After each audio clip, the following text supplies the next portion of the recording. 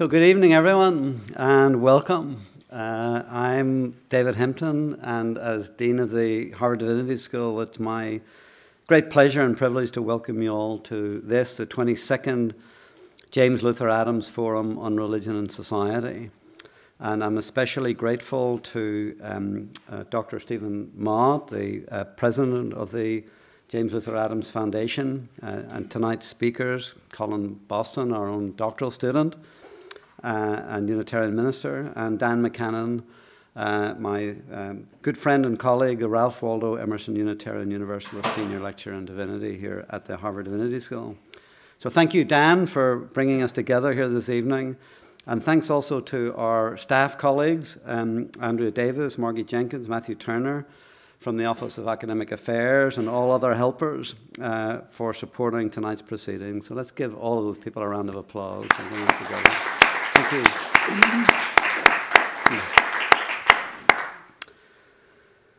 James Luther Adams, popularly known as JLA, graduated from the Divinity School in 1927. Our alumnus then went on to serve as Unitarian minister in Salem, Massachusetts, and later in Wellesley Hills, Massachusetts. He also spent considerable time in Germany, as you know, in the mid-1930s, where he befriended Karl Barth and Albert Schweitzer.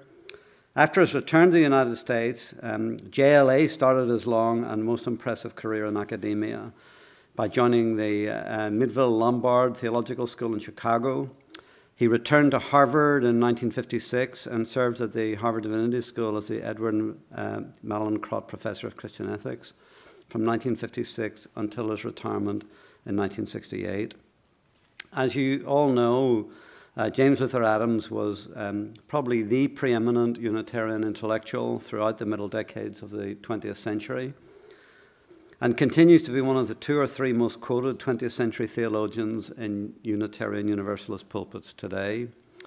One of his major contributions was to offer a more self-critical version of religious liberalism as an antidote to the progressive optimism of the 19th century. As a social ethicist, especially at HDS, Adams' influence extended well beyond Unitarian Universalism. He is remembered as one of the first Americans to offer a theological critique of Nazism, a direct result of his travels to Germany. He was the most important American interpreter of the work of Paul Tillich, drawing out the ethical implications of Tillich's systematic theology. He was also an important bridge between social gospel liberalism and theologies of liberation. Please allow me to quote our President Stephen Mott to summarize Adams' work when he writes, "Adams' theology was closely related to his actions. It shaped, and he was shaped by his vital role in a labor strike as a young pastor, and by his participation in the resisting underground church in Nazi Germany. He founded and was a major participant in scores of voluntary associations." As a teacher, Adams was inspiring and exemplary. Everyone is at HDS. Not surprisingly, therefore, he had and still has an exceedingly loyal community of former students, many of whom will be in the audience this evening. The James Luther Adams Foundation was created by his former students to keep his legacy alive. This is a dream of all teachers. And these former students include both UUs and people from other traditions, graduates of the Divinity School as well as of Andover Newton Theological School, Midville Lombard, and the University of Chicago. So the James Luther Adams Forum is an annual event held in diverse locations, and this year for the 22nd time. But I've been told, and I think this is accurate, this is the first time it's been to HDS for at least a decade, so especially welcome back. I very much hope that you enjoy the lecture tonight. We're delighted to have Dan McCannon give it, as well as the exchange of ideas and memories at the reception later, so please do stay for that. So it's now my great pleasure to call on the president of the James Luther Adams Society, Stephen C. Mott, to come to the podium. So thank you, everyone, and please enjoy the evening. Welcome to Harvard Divinity School. Thank you.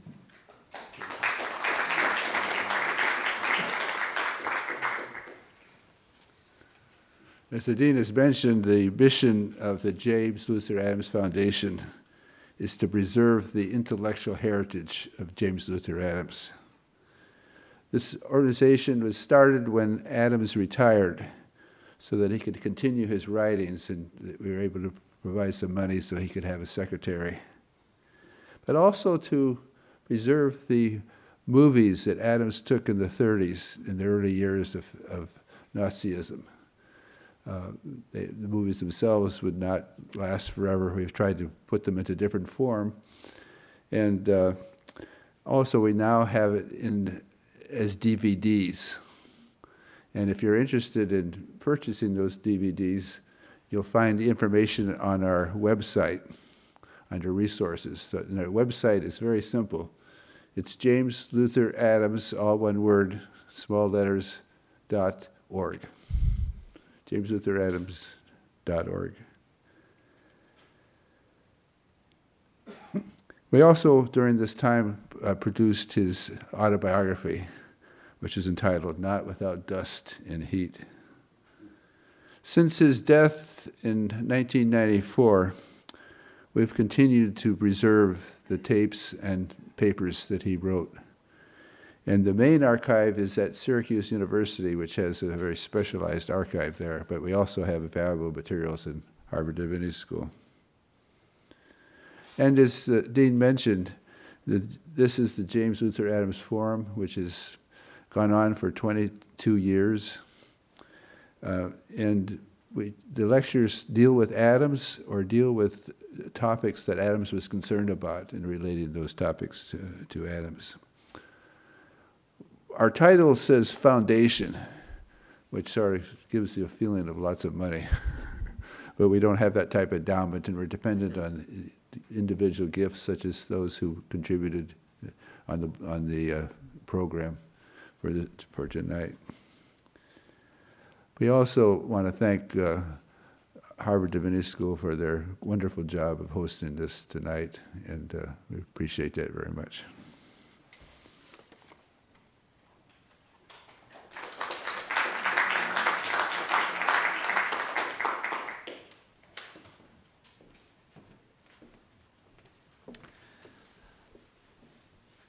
Good evening. I'm Colin Bosson, and tonight I have the rather dubious distinction of introducing Dan McCannon. I say dubious because Dan happens to be one of my advisors.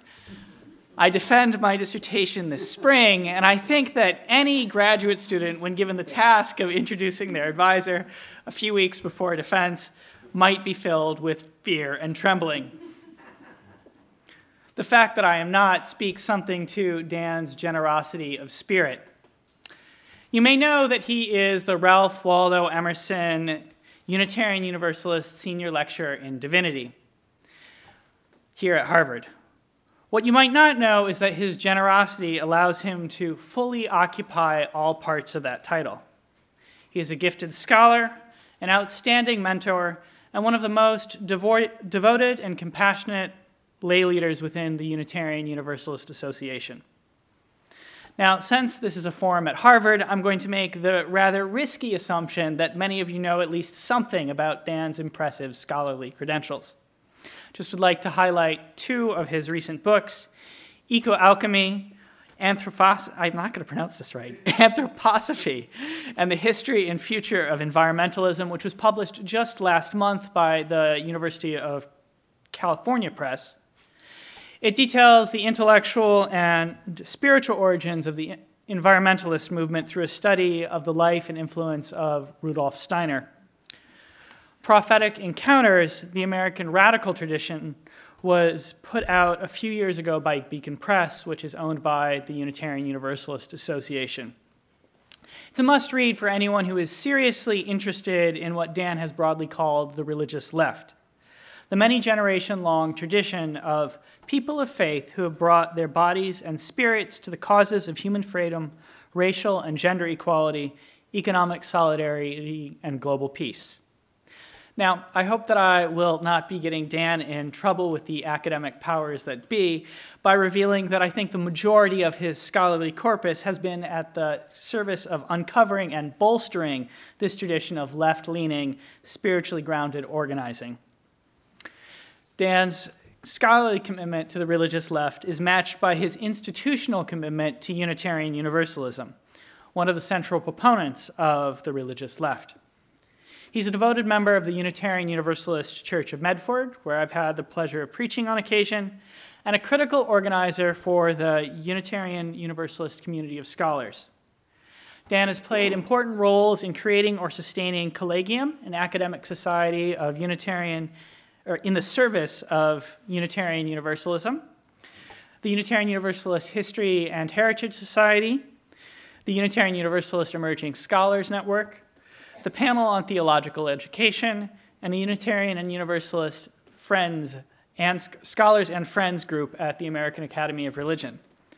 In fact, I think I'm correct that he has played some role in all 5 of those groups within the last year, which is all another way of praising Dan's generosity and indicating the importance that he thinks institutions play in both sustaining scholarly discourse and creating positive social change. It's also one of the reasons why he's a good mentor. Again and again, he's reminded me of the ways in which committed scholarship is performed in relationship with the communities of which we are a part. And it would be remiss to say that he's done this alone. I could not give an introduction to Dan without expressing gratitude to Tammy and Oriana as well. Together, the 3 of you have reminded me that scholarship and community work is at its best when it's done in collaboration with and in the service of those we love. And all of this, Dan is somewhat, I believe, like James Luther Adams. Adams believed a sense of responsibility in society issues from concern for something more reliable than the desire for personal success. It issues from the experience of and demand for community. So, fear and trembling aside, I can think of no one better to give tonight's James Luther Adams lecture than my dear mentor and friend Dan McCannon. And I think I speak for all of us when I say we look forward to what you have to say, Dan.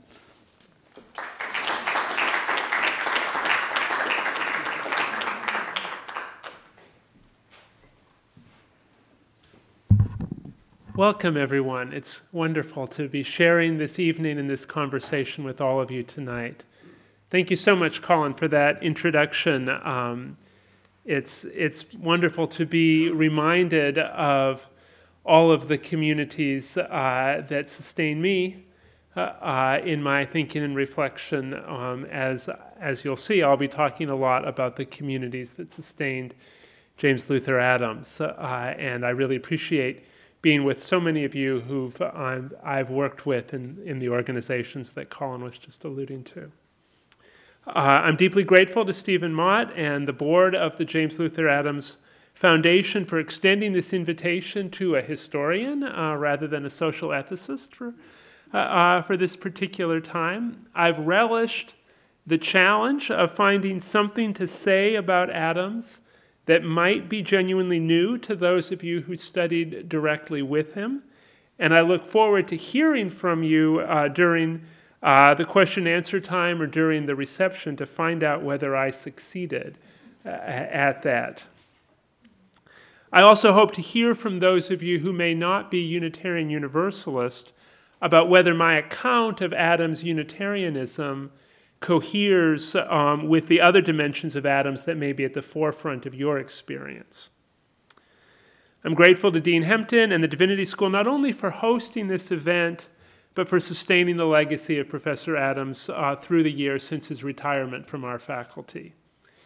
And I'd like to thank Skinner House Books, the UUA bookstore, Rose, and everyone involved in the publication of the documentary history of Unitarian Universalism, which has several Adams selections, and which will be available for sale after tonight's talk. And that was the project that gave me the opportunity to think deeply about the contours of Unitarian Universalist history in the 20th century. And in many ways, this talk is an outgrowth of that process. James Luther Adams is widely and appropriately remembered as an insightful social ethicist and an inspiring teacher of ministers, scholars, and activists.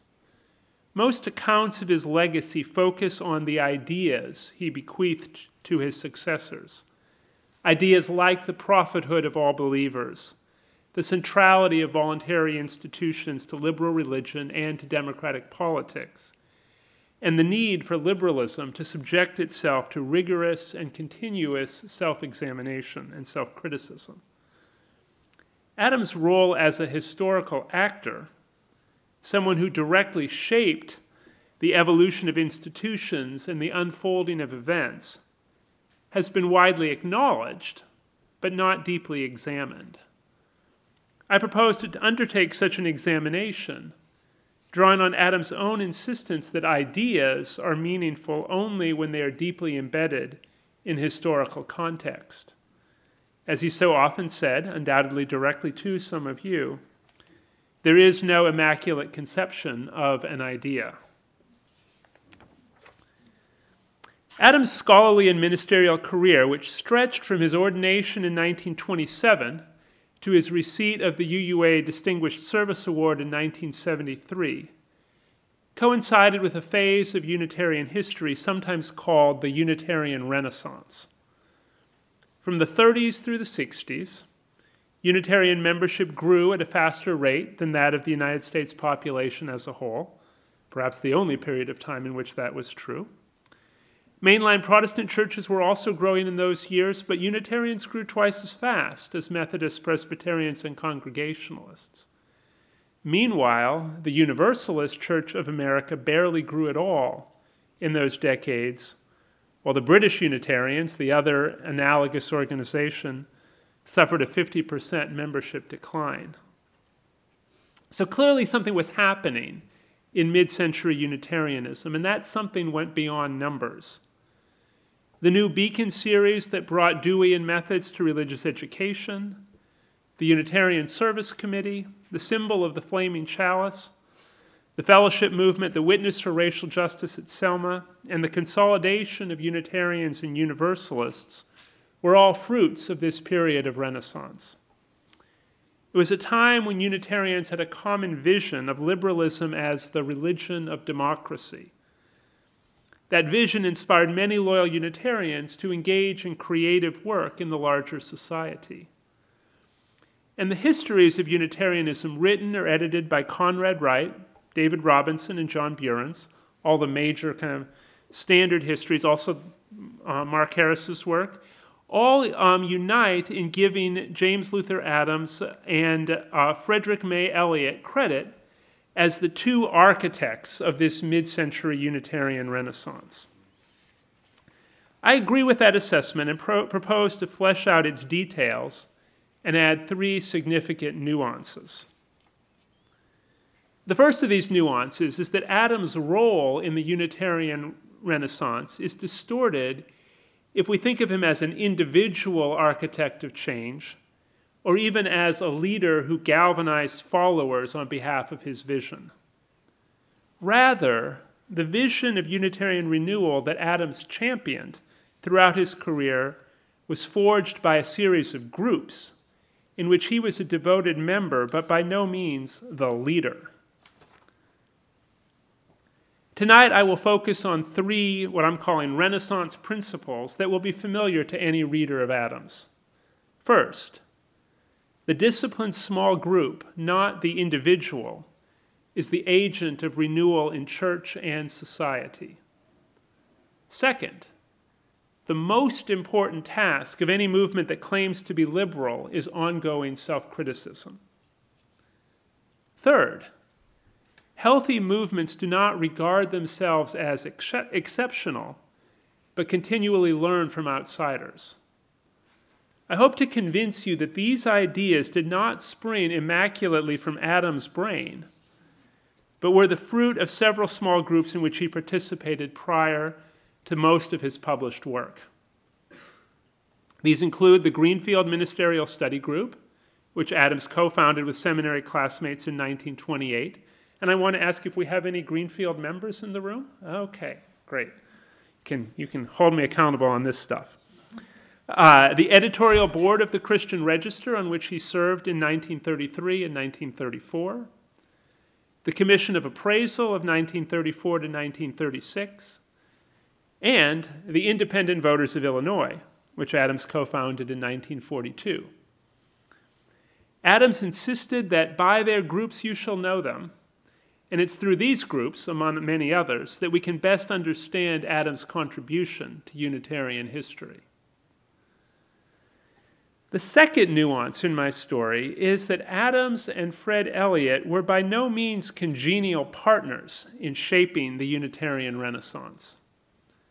In fact, Adams complained that when Elliott was elected as denominational president, he, quote, seemed to move in precisely the opposite direction from that recommended by the Commission of Appraisal that Elliott himself had chaired.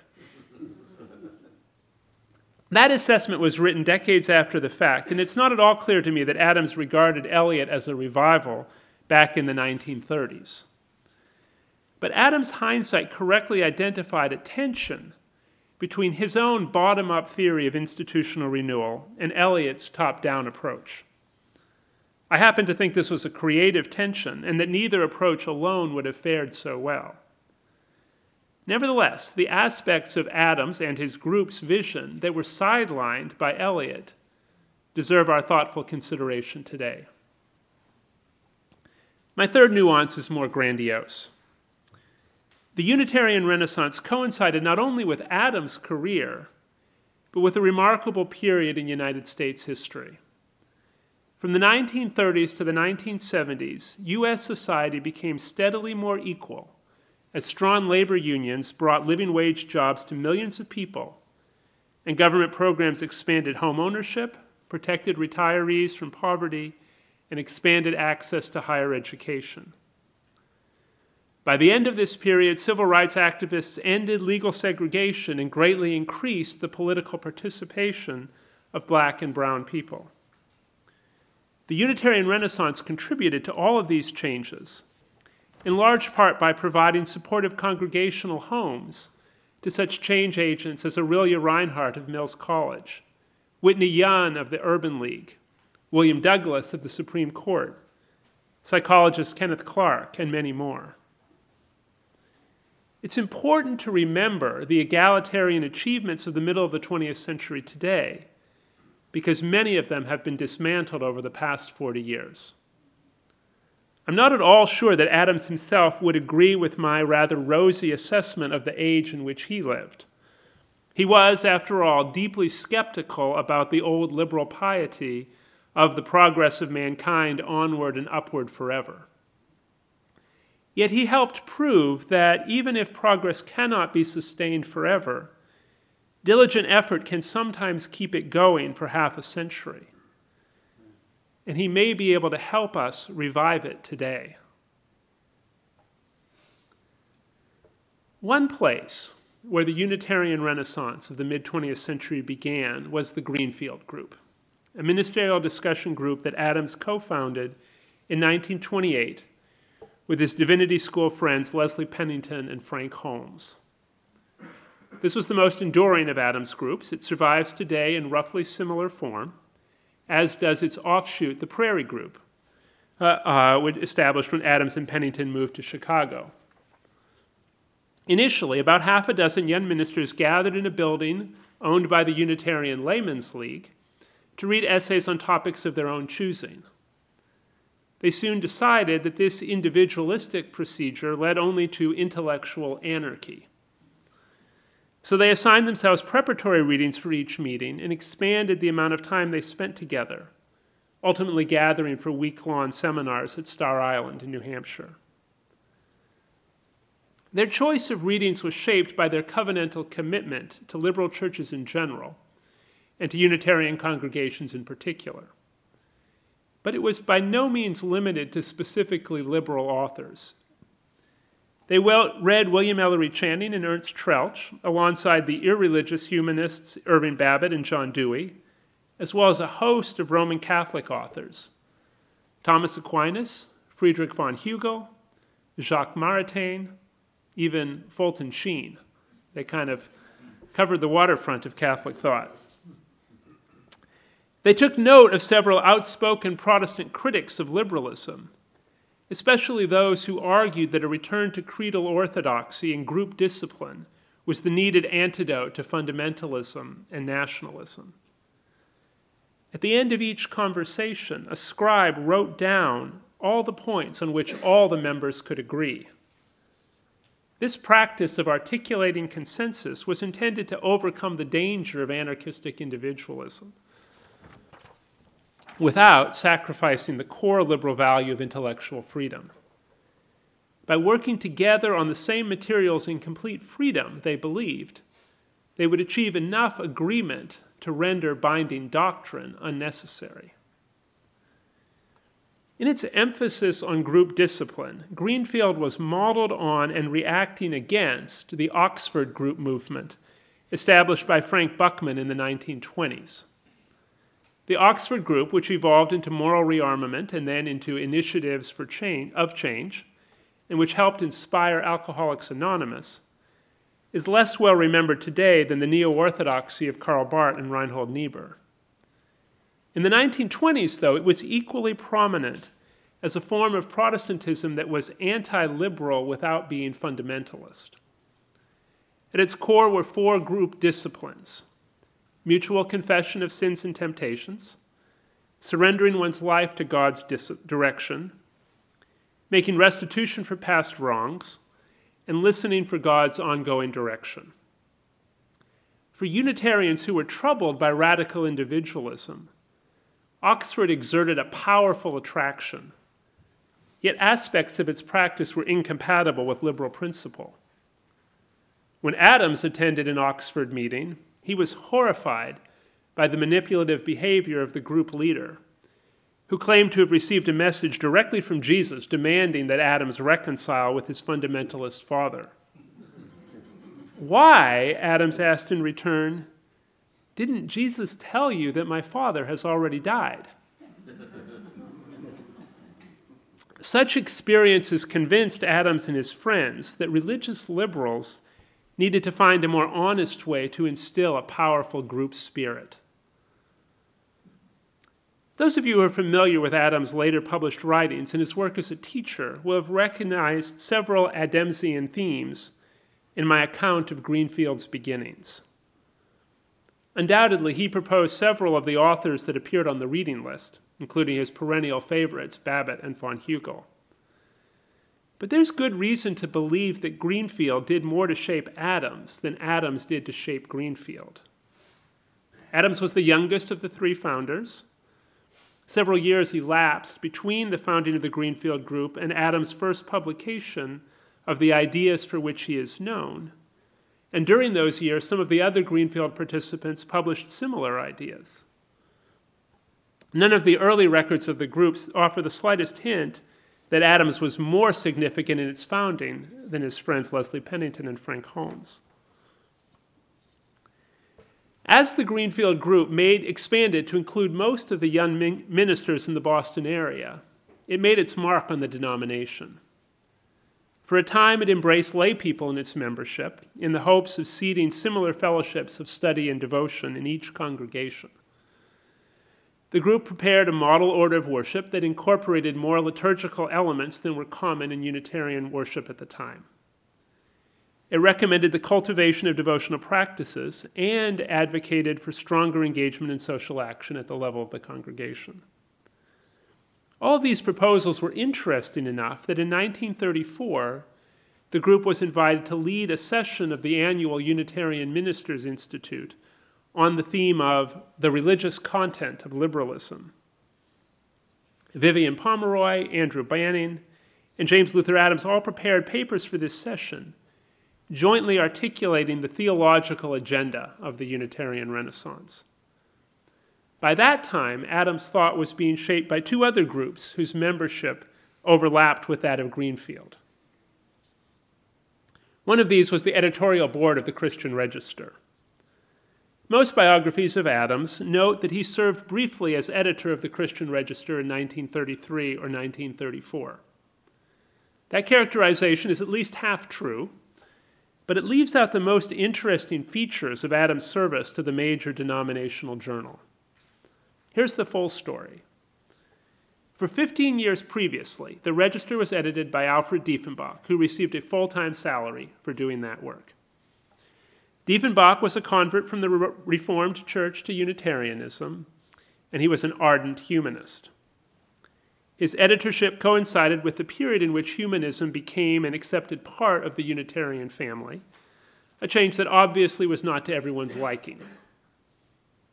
A petition called for his removal as editor in 1930, and soon thereafter the Register's trustees apologized on his behalf for his outspoken criticism of the Universalist leader, whose editor at the time, John von Schaik, was notorious for his defenses of white supremacy. But what really forced Diefenbach out of his editorial role was just the Great Depression. The abrupt collapse in subscriptions and advertising revenue after 1929 meant that the Register could no longer afford a full-time editor at all. The trustees then embarked on an editorial experiment, replacing Diefenbach with a 25-member editorial board. The board, in turn, selected an unpaid acting editor for each month throughout 1933 and 1934. It was a diverse board. It included the humanist heavy hitters John Dietrich, Ernest Caldecott, and Raymond Bragg, the anti-humanist William Sullivan, and ministers of standing order congregations in Belmont, Milton, Salem, and Weston, Massachusetts. It included the former General Secretary of the National Conference and former Unitarian Laymen's League President Percy Gardner. It included, along with Adams, his Harvard classmate and Greenfield co-founder Leslie Pennington, and it included Frederick May Elliott. Adams was the second youngest member of this group, clearly not its dominant figure. But the board's main task was to distribute unpaid labor among its members. And so a definite advantage accrued to the young and the willing. Adams wound up taking on the acting editorship for 6 continuous months, July to December of 1933, and other acting editors were similarly drawn from the younger half of the group. The editorial policy in 1933 and 1934 had several features that bore what we now think of as an Adamsian stamp.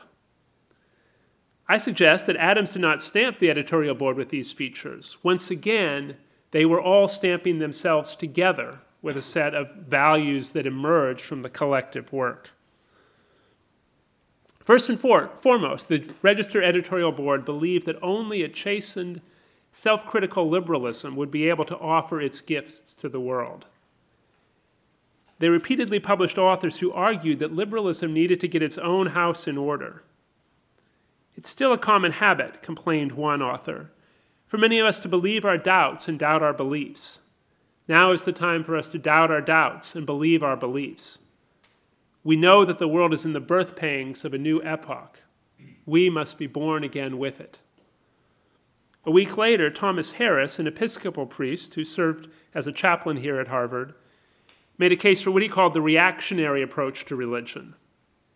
Unless a man can give some notion of what he means by religion, unless he believes that religion has definite characteristics, he cannot be expected to be heard by youth. Because contrary to popular belief, youth respects authority and expects a leader to have some sense of direction. In the same issue, Greenfield Group co-founder Leslie Pennington contributed his version of liberal self-criticism in a piece called What is Liberty? Critiquing a purely negative, laissez-faire view of liberty, Pennington gave voice to another of my Renaissance principles, the idea that disciplined small groups are the true agents of social and ecclesial renewal. The free man, Pennington declared, is not simply free from restraint. He is rather one who forestalls restraint with self-restraint. The act of, quote, throwing off the binding authority of fixed creeds, he explains, leads not only to the freedom to think for oneself, but also the responsibility before God of thinking for oneself. Thus, the true genius of the liberal church is found only in the spiritual self-discipline of its members. Pennington drew a direct link between liberal religion and liberal politics, portraying the disciplines of the New Deal as a rebuttal to fascism in the same way that Unitarian self-discipline was a rebuttal to fundamentalism. These pointed expressions of liberal self-criticism all appear during the first month in which Adams served as acting editor. It's possible that he was the real champion of this, and he got his friends to write pieces on topics dear to his own heart. But since he didn't contribute his own manifesto of liberal self-criticism at this time, it seems at least as likely that in 1933 he was in a deep listening mode, digesting ideas that he would articulate in their classic form in the inaugural editorials of the Journal of Liberal Religion 6 years later, editorials that are in the documentary history. The self-critical attitude of the editorial board implied a rejection of Unitarian exceptionalism and a willingness, even an intense desire, to learn from religious leaders beyond the liberal fold. In the essay I just discussed, Leslie Pennington asked pointedly, how many of us take the trouble to study with care those institutions and views we condemn? Roman Catholicism, the social philosophy of Karl Marx, and the like. The editorial board of the 1930s also gave intense, repeated attention to the two movements that were then shaking up Protestantism, Karl Barth's Neo-Orthodoxy and Frank Buchman's Oxford Group. I've already noted Adams' opinion of Buchman, and he was equally hostile to Barth, whom he portrayed in his autobiography as a self-important tyrant who refused to engage in dialogue with his critics. But it was precisely because the solutions that Barth and Buchman offered were so unacceptable that Adams and the Register editors insisted that their readers, in principle, they insisted that all Unitarians wrestle with their ideas. During his time as acting editor, Adams inaugurated two features that institutionalized this Renaissance principle of learning from others. The World Today was a digest of insights from other religious publications. Adams noted that the Register exchanged issues with periodicals ranging from the ultraviolet of scientific research to the infrared of fundamentalism. But ordinary church members who read only one denominational paper didn't have the benefit of this kaleidoscope of ideas. Adams promised to rectify this, beginning with a variety of perspectives on Barth and Buchman. The other feature inaugurated on the front page was Contemporary Thought Around the World. This series consisted of multi-page analyses of significant non-Unitarian thinkers, beginning with the great Swedish ecumenist Nathan Soderblom. Though this series seems to have been Adams' idea, he contributed few of the actual pieces, even when the topics were thinkers dear to his heart. So he did write the essay on his favorite Catholic thinker, Baron von Hugel, but he didn't write the essay on Tillich. In its devotion to self-criticism, to learning from others, and to the transformative power of small groups, the Register Board prepared the way for the Commission of Appraisal, which was authorized at the American Unitarian Association's May meeting in 1934. Our current histories often present the Commission as the brainchild of Adams. Once again, a revealing half-truth. The first public articulation of the Commission idea was an article published in the Register by Kenneth McDougall. Because McDougall was a member of the congregation that Adams served as minister, it's easy for us to assume that it was really Adams' idea and that McDougall was just the spokesperson. After all, Adams is the famous one, right? And who remembers Kenneth McDougall? Anybody here remember Kenneth McDougall? All right, good for you. But in 1934, Kenneth McDougall was sufficiently well known that the editor who introduced his letter urged subscribers to, quote, read it with an eye to the truth it may contain, not magnified or modified by the focus of the writer's name, well known to our ministers and laymen alike. Adams would not have merited an introduction like that in 1934. He was a young minister who'd been called to McDougall's congregation a few months earlier. McDougall, the son of a prominent minister, had served as mission secretary for the Unitarian Laymen's League. The League had hosted the early gatherings of the Greenfield Group, so it's possible that McDougall and Adams had been in dialogue about Unitarian renewal somewhat before Adams arrived in Wellesley. In any case, Adams' place in this story seems a little bit analogous to that of Martin Luther King Jr. in Montgomery 2 decades later, Both were young, extremely talented ministers, freshly called to congregations whose lay leaders had already been discussing and debating the ideas that these young ministers would come to champion. Whatever the exact genesis of the Commission of Appraisal idea, it centered on the Renaissance principles. It was, first and foremost, a call for Unitarians to learn from outsiders.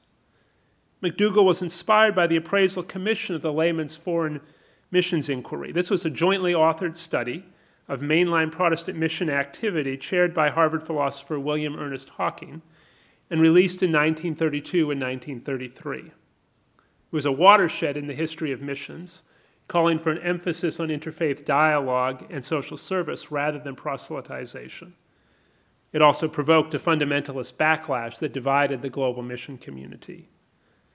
For McDougall, it was an inspiring piece of wisdom from the mainline Protestant world, and, as the work primarily of lay people, a model for the sort of inquiry that would be conducted not by denominational leaders, but by thoughtful members of their constituencies. McDougall's call was also a protest against the inbreeding of denominational officials, evident in the selection of 3 AUA executives to represent American Unitarianism at an upcoming International Congress of Liberals. The implicit suggestion was that a disciplined network of decentered small groups would be better able to guide the movement. Finally, McDougall was outraged by the fact that AUA President Lewis Cornish persisted in publishing optimistic reports, even as the Depression took an enormous toll on the denomination. We look in vain through his annual reports for a clear factual picture of conditions within our church, here or abroad. Much more self-criticism was needed. Both the Greenfield Group and the Register editorial board rallied to McDougall's proposal. The Register published his letter along with an endorsement by board member Vivian Pomeroy, which led to press coverage in Boston newspapers and a bitter complaint by denominational executives that they hadn't been given a chance to rebut. Leslie Pennington played a key role in gaining the endorsement of the ministerial union at their own May meeting. Frank Holmes introduced the motion to establish the commission at the May meeting, and it turned out that all the preliminary agitation did its work. Though former denominational president Samuel Atkins Elliott spoke against fully funding the commission, the final vote was unanimous in its favor. Afterward, the Register editors signaled their hope that a denominational renaissance would contribute to national and global renewal. Rising to full consciousness of the chaotic conditions in the religious, economic, political, and moral life of the world, and accepting the universal challenge to liberalism, the Unitarians at their annual meeting took a decisive step to prepare their organized life for effective action. All of this pushed the Greenfield Group into the forefront of denominational activity. For the first time, Adams now appears in my story as a leader and not merely a member of a group. That group was the team appointed by the Ministers' Institute to prepare a Greenfield-style seminar on the religious content of liberalism. As leader, Adams did not push himself forward. He wrote one of the 3 essays prepared for the seminar, but it was the last of the 3. The first, by Vivian Pomeroy, used the challenge of the Oxford Group to articulate a new vision for Unitarianism in a time of world crisis. We are witnessing a rediscovery of the religious power which works through small groups, he wrote, at the very time when in the political field, the liberty of the individual is being swept aside, and whole peoples are yielding to emotional waves of loyalty to large and militant secular groups. Linking Buckman to Hitler, Pomeroy added that behind both the religious and political movement, there stands the astute or dictatorial leader. Such phenomena called for liberal resistance, but Pomeroy refused to make resistance his primary theme. It's now far more important that we should grapple with our own shortcomings. Although we shall never sacrifice the spirit of free inquiry to the strength of any institutionalism, he insisted, there's one question we must face. Why have we done so relatively little with our freedom? The reason was the failure of Unitarians to create an organic fellowship on the basis of freedom. And Pomeroy pointed to his own recent Greenfield experience as a counterexample of a kind of churchmanship in which personal religion will not be content to nourish itself, but will nourish the spirit of fellowship. Adams' essay for the Ministers' Institute is, I believe, his first full-blown written articulation of the vision of religious liberalism for which he would become famous. It's framed as an articulation of group consensus, not of individual conviction. He used the pronoun we throughout, and this was not a rhetorical convention, but a fully earned expression of shared authorship. Acting on behalf of a we that included all the groups I've mentioned so far, Adams offered an ecclesiology in which the church provides both a social context and a set of group disciplines that translate shared insights into personal and social change. He called for deeper devotional practice, even Catholic practices of meditative prayer and reading of religious biographies, and he called for deeper engagement with the secular arts and sciences on the grounds that every man has the religious obligation of coming to know the reality of God in as many ways as are possible for him. This echoed the Greenfield discipline of reading secular texts alongside religious ones, and Adams renewed the call for lay people to create groups like this as well. He hoped that by such group activity, our liberal church, quote, may eventually stand the supreme test of effectiveness. That is, it may be judged by its fruits, by the kind of individuals and the kind of society it produces. Adams concluded his essay with a provocative proposal.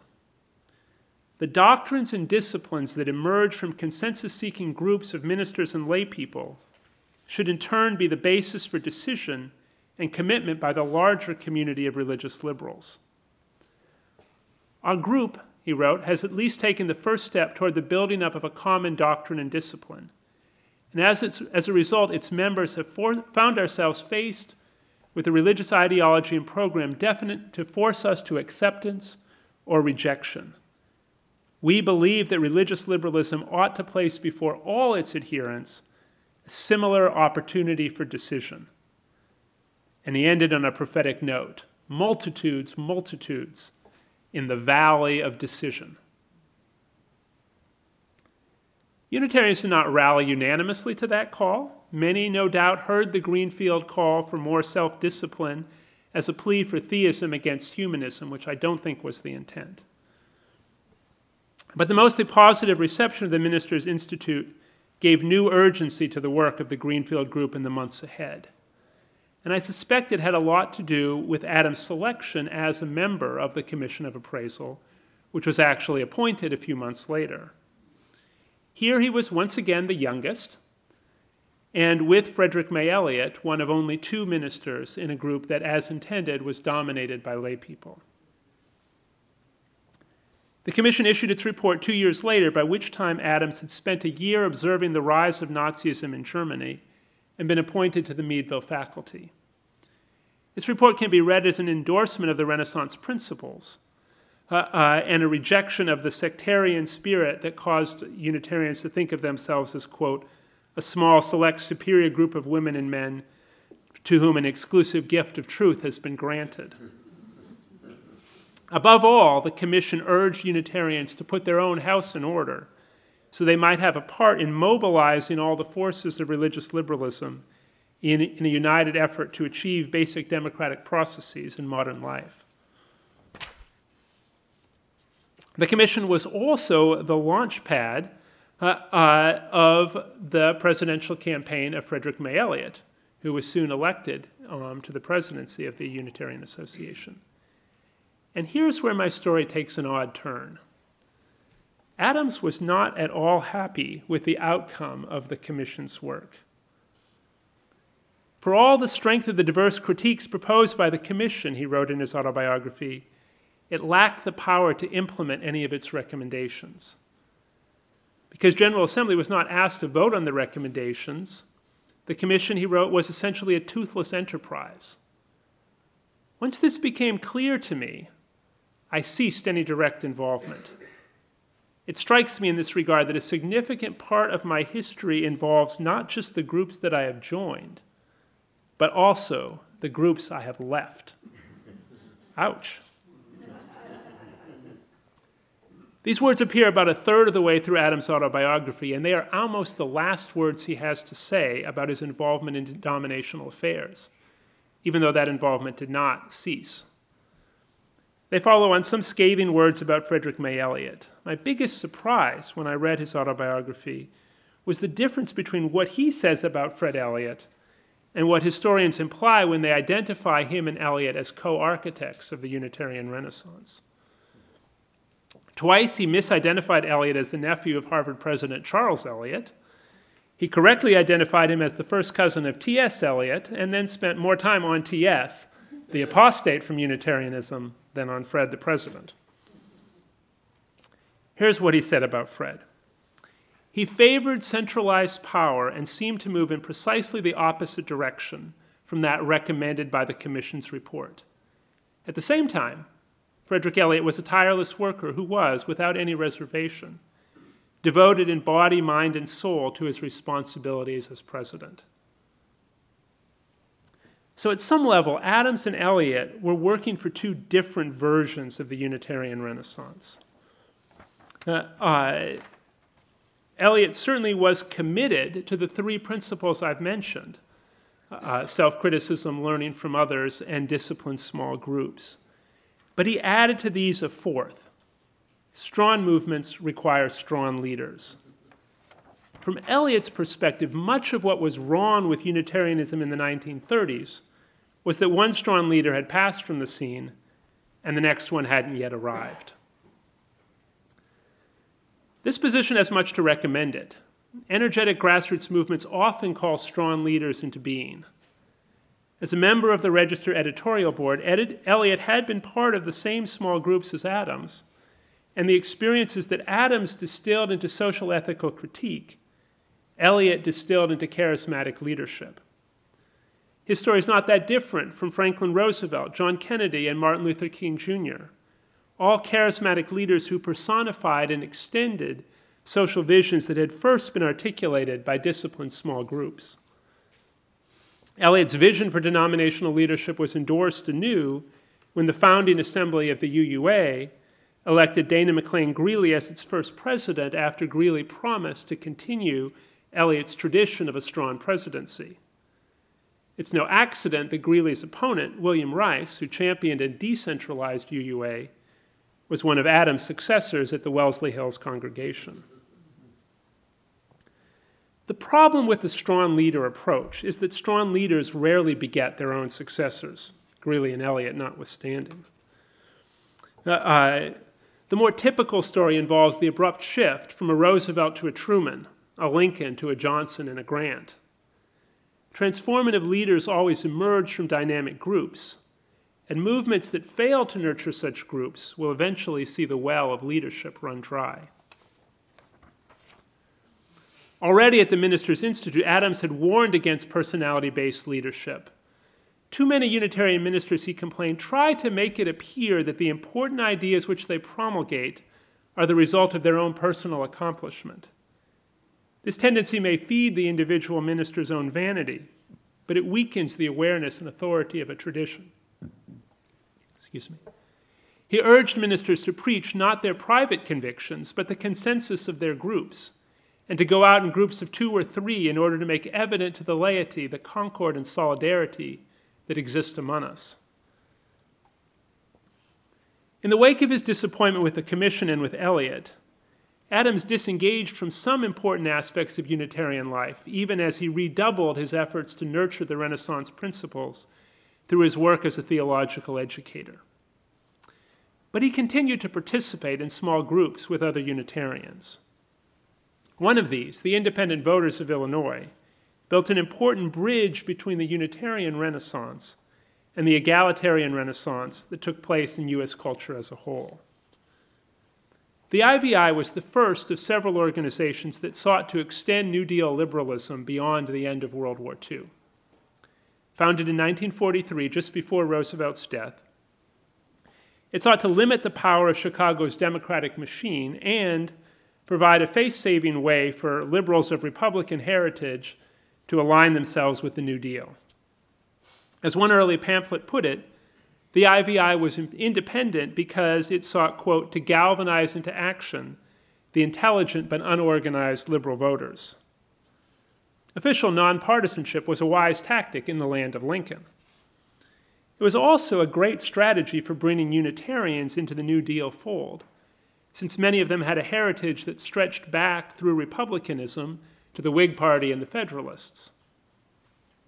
The most famous politician to come out of the IVI, Adlai Stevenson, spoke for many when he observed that my mother was a Republican and a Unitarian, my father was a Democrat and a Presbyterian. I wound up in his party and her church, which seemed like an expedient solution to the problem. Adams' own family story had a similar dynamic. His fundamentalist father was a Democrat, and his wife Margaret came from an old-line Unitarian family that I'm guessing was Republican. The other power couple of the IVI was Senator Paul Douglas and his wife Emily Taft Douglas, a cousin of former Republican President Taft. Like her cousin, Taft Douglas ultimately served the Unitarian denomination as moderator. So notice what I've just said in passing. The two most important Unitarian politicians of the second half of the 20th century, Adlai Stevenson and Paul Douglas, both launched their careers as part of an intense small group in which James Luther Adams was also a key player. They helped lay the groundwork for the career of a still more famous politician with Unitarian Universalist family roots, Barack Obama. Adams, who was a bit younger than Stevenson and Douglas, served as the founding co-chair of the IVI, along with Jane Addams' successor, Charlotte Carr. Once again, he was the youngster in a distinguished crowd. Once again, he distilled many of the lessons learned in this group experience into subsequent ethical insights.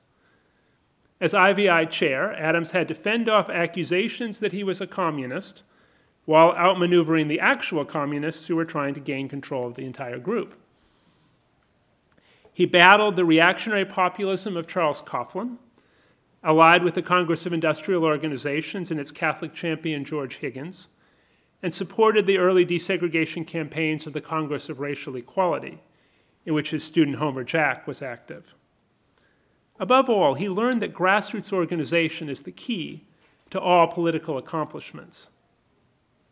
The IVI learned, he wrote, that the way to demonstrate power was to organize precincts so that when the election came off, we could say, that precinct or that ward got that many votes, and that candidate won because we secured the critical number of votes. The politicians took notice and realized they'd better listen to us. The IVI provided the template for Americans for Democratic Action, the group that solidified the liberal wing of the Democratic Party.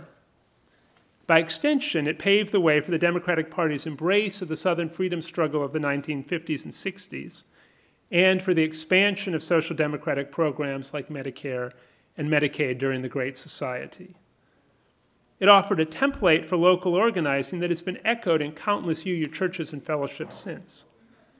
I first became a UU in St. Cloud, Minnesota, and part of what attracted me and my family was the fact that it was the one place where we could encounter every single significant social justice activist in our small city, either as a fellow parishioner or as a guest preacher. Such small groups continue to exist in many corners of liberal religion and liberal politics today. Greenfield and Prairie study groups are still alive and have been joined by many other similar groups. I suspect that many people here are in a better position than I am to judge how faithful these groups are to the original vision. My impression is that few have retained the practice of seeking group consensus and then acting on it in the public sphere. And Adams' hope that ministerial study groups would provide a template for disciplined groups of lay people has gone largely unrealized. There's an echo of the vision in the covenant groups sponsored by many UU congregations, but these generally prioritize devotional activities and mutual support over theological reflection or social action. My experience in St. Cloud suggests there may be a connection between Adams' vision of the voluntary society and the hundreds of lay-led fellowships that sprang up between the 1940s and 1960s. But many of these have been the inverse of a covenant group, politically engaged in very effective ways, but uninterested in theology and spiritual practice. One group that may be able to bring all three dimensions together and to catalyze denominational change in ways similar to Greenfield is Black Lives of UU. We're in the very early stages of that story, but it's definitely one to watch. I also think that something of the Greenfield spirit may have been alive in the UUA board this past spring, as it experimented with collective models of leadership in the co-presidency of Sophia Bettencourt, Bill Sinkford, and Leon Spencer, followed by the tri-moderatorship of Gregory Boyd, Kathy Burek, and Elandria Williams. In the realm of liberal politics, the most continuous tradition of small group consensus-seeking and political mobilization, a la IVI, is the practice of community organizing inspired by Saul Alinsky. As many of you know, local congregations are often the site for such organizing, and almost every major city has a congregation-based community organization. In my experience, these sometimes resort to emotionally manipulative tactics that may savor more of the Oxford group than the Greenfield group. But it's hard to gainsay their role in preserving the progressive spirit in U.S. cities, even as state and federal governments have abandoned egalitarian ideals. Small groups committed to political engagement have, of course, proliferated in the past year as millions of U.S. Americans have woken up to the threat of fascism at our own doorstep. My own city of Somerville saw a political awakening this past year in the aldermanic elections that would make the founders of the IVI proud. Activists who had been inspired by the Bernie Sanders campaign came together, reached consensus on an astonishingly detailed list of policies intended to prevent the displacement of working-class families in a booming real estate market, polled the local candidates about their degree of support for this list of policies, and did the mobilization necessary to get every single one of them elected. Yet groups like these are often playing catch-up to their counterparts on the right. James Luther Adams was attracted to small group organizing in part because he had grown up in an intense lay-led fundamentalist sect, the Plymouth Brethren. And it's still the case that religious and political conservatives are just better at small groups than liberals are. Beginning in the 1980s, Christian conservatives ran candidates for school board and state representative, while progressives, many of them non-church-going, focused on national elections. And we know what happened. Over the course of a generation, the Democratic Party collapsed county by county across the American heartland. The Barack Obama campaign of 2008 revived local democratic organizing, only to see the Obama presidency rely on the Fred Elliott model of top-down charismatic leadership. And so, across the United States, much of the egalitarian work of the mid-century Renaissance has been destroyed. And we face an ironic crisis. Most U.S. Americans, by far the majority of younger U.S. Americans, support a living wage for all, government guarantees of the right to health care and higher education, a generous embrace of immigrants, and an end to white supremacy in our policing and to segregation in our schools. Yet the sentiments of the majority count for nothing without the disciplined small groups that can translate sentiment into power and power into policy. Our time is ripe for a new renaissance. Thank you.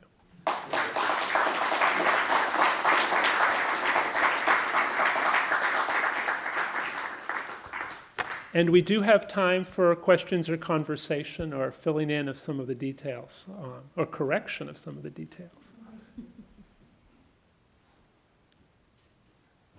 Yeah.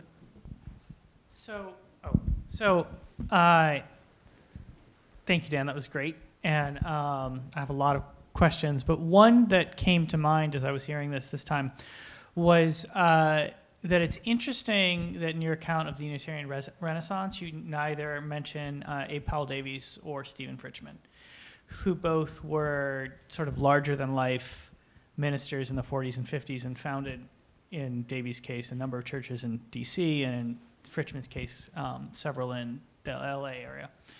And I'm curious if you could reflect on a little bit Adams' relationship with those figures and sort of with ministry as he moved out of parish life and into places like Harvard, or if you just don't know anything about it. Yeah, so one of the things that happened as I worked on this is I initially imagined it was going to be 50% Unitarian Renaissance and 50% Adams, and I got so interested in what I found in those issues of the Christian Register in the 30s that, as you saw, I spent most of my time on that.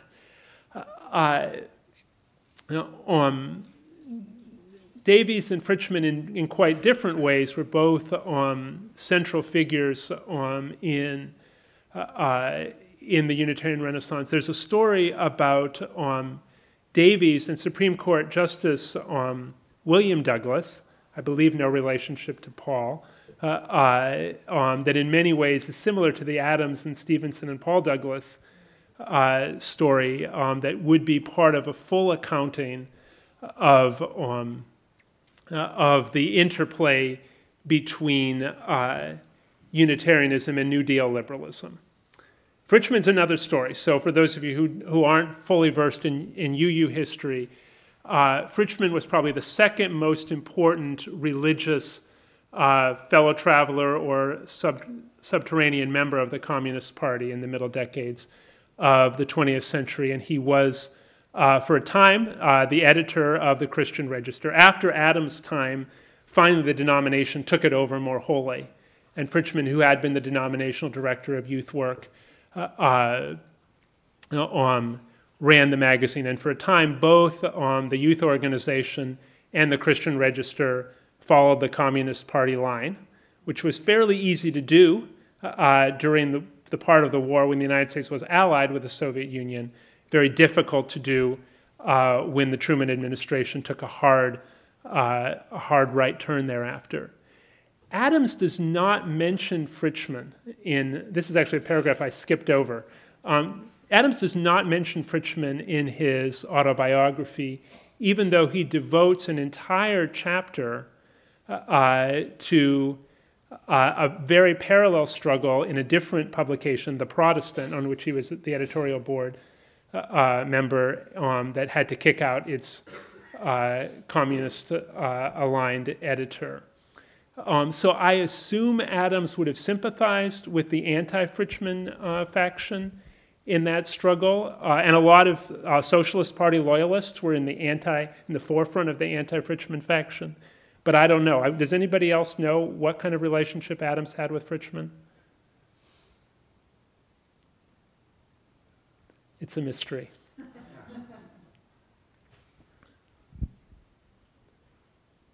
And many of the people who had been on opposite sides in that Fritschman struggle in the 1940s wound up on the same side in the late 1960s in the struggle around black empowerment within Unitarian Universalism, where some of the early promoters of that came out of Fritschman's congregation in Los Angeles, but people like Jack Mendelson, who had been opponents of Fritschman in the 40s, were strong allies of black empowerment in the 60s.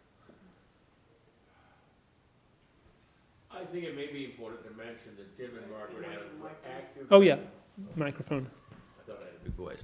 I think it may be important to note that Jim and Margaret Adams were active members of the Arlington Street Church throughout their time here in Cambridge. So he was an active churchman all the way through. Thank you, yes.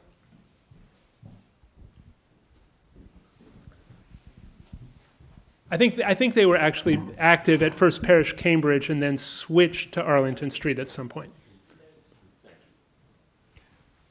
I'm not up to speed on the subject very much, but I did enjoy reading Adams's autobiography, and it just kept occurring to me that he's. I guess my question is, how much did his earlier experience in the capitalist economy and being very successful in that economy influence his later ideas and mode of action? He seems to me like a serial entrepreneur, quote unquote, like forming groups and new organizations all the time. And, yeah, that's an excellent point. For those of you who may not have read the autobiography, a lot of the early chapters focus on having to drop out of school as a young man because of family poverty, and making a career on the railroad in a variety of both blue and white-collar jobs within the railroad industry, and absolutely this kind of pattern of serial entrepreneurship. How that translates into social democratic political commitment, I bet others have more to say on that than I do. The thing that seems distinctive to me about Adams' writing about capitalism is he's doing it from a community capitalism, that you're doing it together, that you're worrying about the other stakeholders involved as much as your own, what I would call the idealized capitalism we have today, of the sociopathic capitalism, where you only worry about yourself and what's legally able. That capitalism we're struggling with today is so different from Adams glorifying a capitalism that was looking out for the whole community. Yeah. Yeah, I mean, it's certainly interesting that though he was often called a communist, he does not seem to have had a communist phase or any point when he was fully over on the, in the Marxist view of the world. And that may have had something to do with those early experiences.